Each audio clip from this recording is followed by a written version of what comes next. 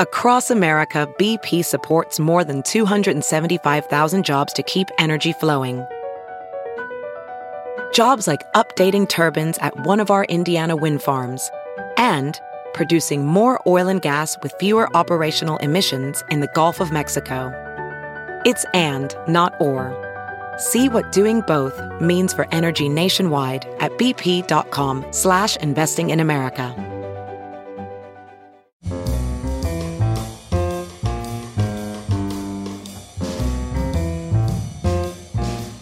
This is Merriam-Webster's Word of the Day podcast for Saturday, December 8th.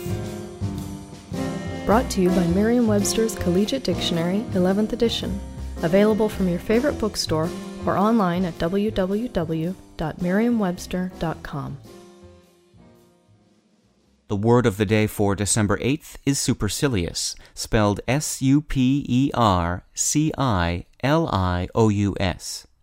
Supercilious is an adjective that means coolly and patronizingly haughty or proud, as in this sentence. Lucinda's beauty attracted many suitors, but her supercilious manner eventually drove them all away. Arrogant and disdainful types tend to raise an eyebrow at anything they consider beneath them. The original supercilious crowd must have shown that raised eyebrow look often because the adjective supercilious derives from supercilium, the Latin word for eyebrow.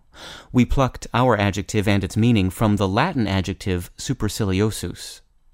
Supercilious has been used to describe a highly judgmental and overbearing character since the late 1600s, but there was a time in the 1700s when it was also used as a synonym of another supercilium descendant, the English word superciliary, which means of, relating to, or adjoining the eyebrow. Although the eyebrow sense of supercilious is now obsolete, it does help explain what ornithologist John Latham meant in 1782 when he described a supercilious kingfisher with a narrow orange stripe over its eyes. I'm Peter Sokolowski, and this was your Word of the Day for Saturday, December 8th. For more information, visit Merriam-Webster online at www.merriam-webster.com.